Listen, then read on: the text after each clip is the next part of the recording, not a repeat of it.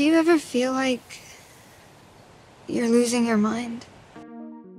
Stranger Things' epic 4th season hits close to home. Unlike in the previous 2 seasons, the threat feels personal. It's no longer a large, anonymous, destructive force, but instead a villain targeting individuals by preying on a vulnerability we can all relate to in today's day and age. It will all be over soon.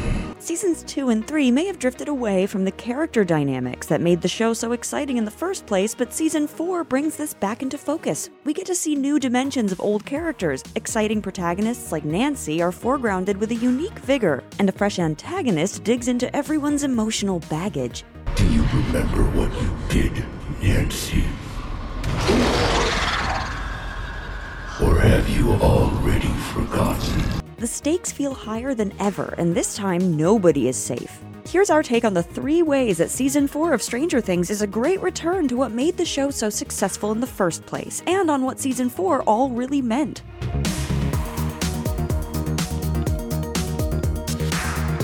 If you're new here, be sure to subscribe and click the bell to get notified about all our new videos.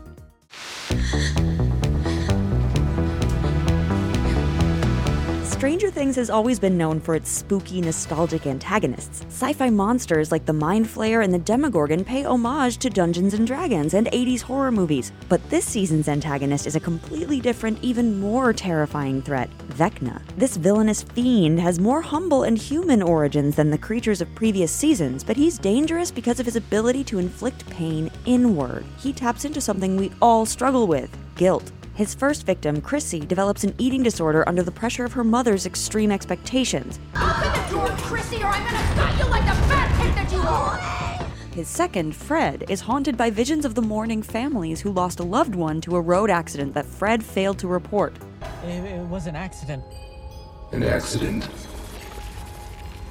Is that why you ran all the way home instead of calling us? When Vecna targets Max and Nancy, he preys on that same feeling. Max's guilt over not saving her brother, and Nancy's guilt around leaving Barb to die in the Upside Down back in Season 1. Nancy's guilt hits especially hard, and not just because Barb's death was such a memorable part of Season 1. At the start of the 4th season, it looks like Nancy's arc will focus more on whether or not she gets back with Steve. Maybe after we find Vecna, kill him, save the world and stuff, maybe we can all go out or something. But as the season goes on, we begin to see the dark side of this flirtation. For Nancy, her relationship with Steve is linked to Barb's death, so what starts out as a cute romantic diversion quickly turns into fuel for Vecna. I never forget.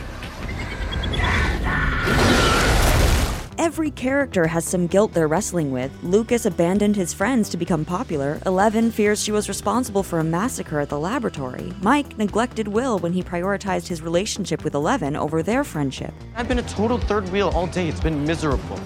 So sorry if I wasn't smiling. Yeah, whatever, man.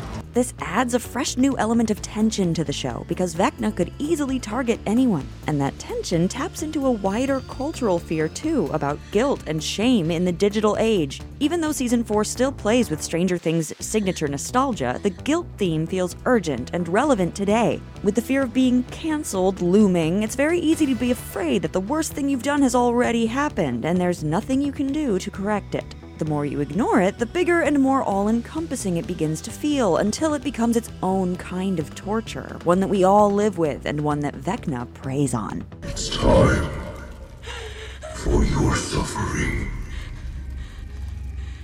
to end. And what's more, unlike the Demogorgon or the Mind Flayer, guilt isn't something that can be destroyed by having a friend who happens to be a superhero. To overcome guilt, you need to forgive yourself, which is easier said than done. I've tried to forgive myself. I've tried, but I can't. In that sense, Vecna is the perfect villain for our times, and for Season 4, forcing us to confront things about ourselves we try to keep hidden away, and reminding us how difficult it is to meet that guilt with compassion.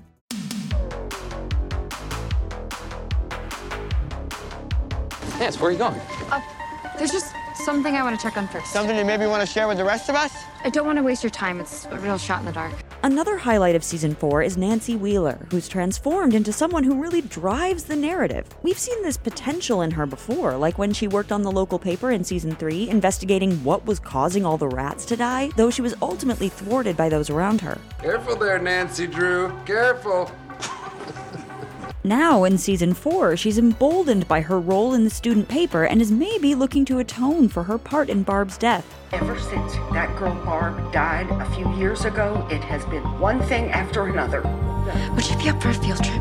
This marks a major shift from where her character started. Back in season 1, Nancy courageously battled the Demogorgon, but she still fell into the role of the damsel in distress. She was caught in a love triangle with Steve and Jonathan, and it's those two who end up saving her. Steve jumped in just as she was about to die, while Jonathan delivered the fatal blow. So Nancy's key narrative function was to give Steve his redemptive arc and to help Jonathan come out of his shell. But in season 4, she gets to be her own person, driving her own story. A student died, and the game plan is for you to let me do the talking, and for you to take notes in that little pad there, and for you to follow my lead at all times. One clear influence for Nancy this season is Clarice Starling from The Silence of the Lambs. The show deliberately references Clarice's first meeting with Hannibal Lecter when Nancy and Robin go to meet Victor Creel for the first time. Nancy and Clarice are both inexperienced, but also both are compassionate and curious. While everyone else sees Victor as a dangerous killer, she knows there must be more to his story than meets the eye. We're not reporters. We're here because we believe you. Because of that instinct, Nancy is crucial in unlocking the whole mystery. After that meeting, she manages to decipher where Vecna's home is, and, along with Robin, figure out how to survive his attacks. Music can reach parts of the brain that words can't. So maybe that's the key, a lifeline. A lifeline back to reality. It's worth a shot. Nancy trusts the journalistic instincts she's been honing since season 2 and is able to access new levels of bravery. When Vecna shows her the devastating future he has planned for Hawkins, she doesn't wilt. Instead, she's even more emboldened to fight him. Vecna can't hurt them. Not if he's dead. We have to go back in there. Back to the Upside Down. This version of Nancy is 4 seasons in the making. She's trying to atone for what happened to Barb, but she's also fully in charge of who she is, and with a threat still lingering over Hawkins, she's only going to become more empowered next season.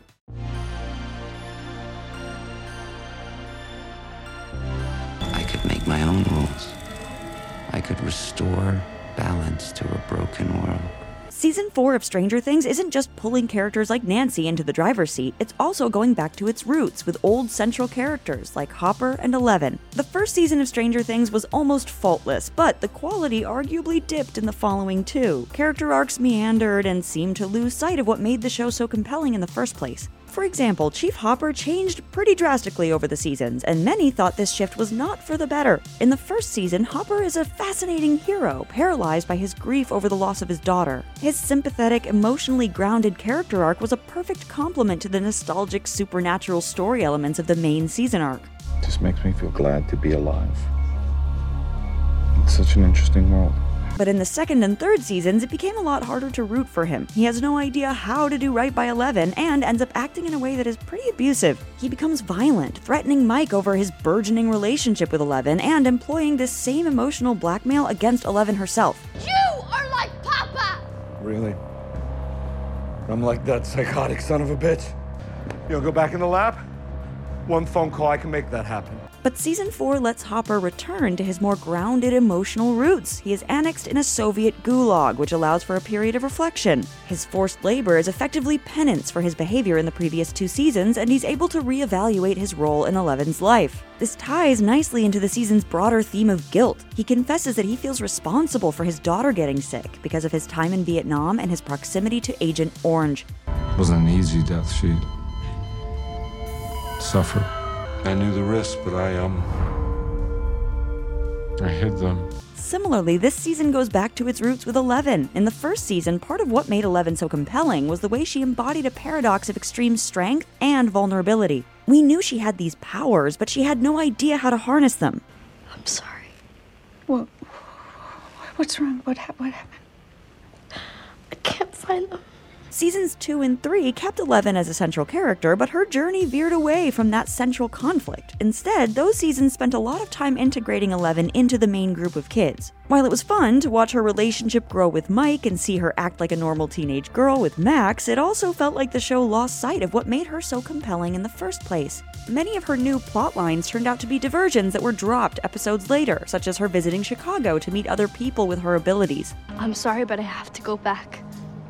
My friends are in danger.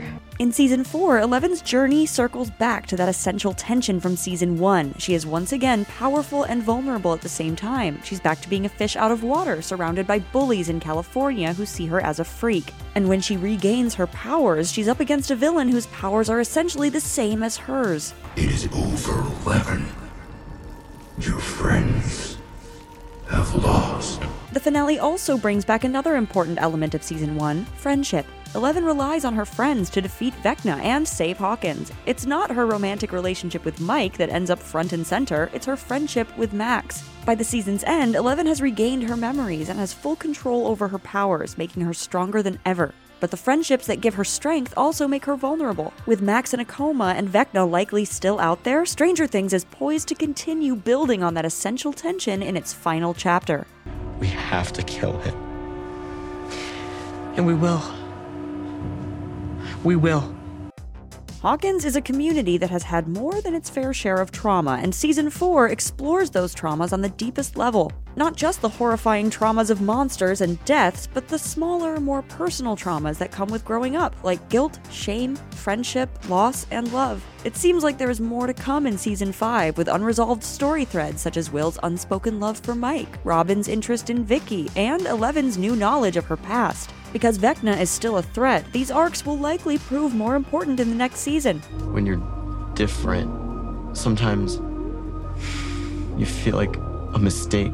One of the major reasons why Season 4 is so great is that it doesn't just unearth personal traumas, it offers solutions to work through them. The power of music, of communities, and maybe most importantly, of friendship all show our heroes a way forward. That's a lesson worth paying attention to, even if you're not in the Upside Down. That was quite the experience. Thank you for watching The Take. Don't forget to subscribe and let us know what you're watching.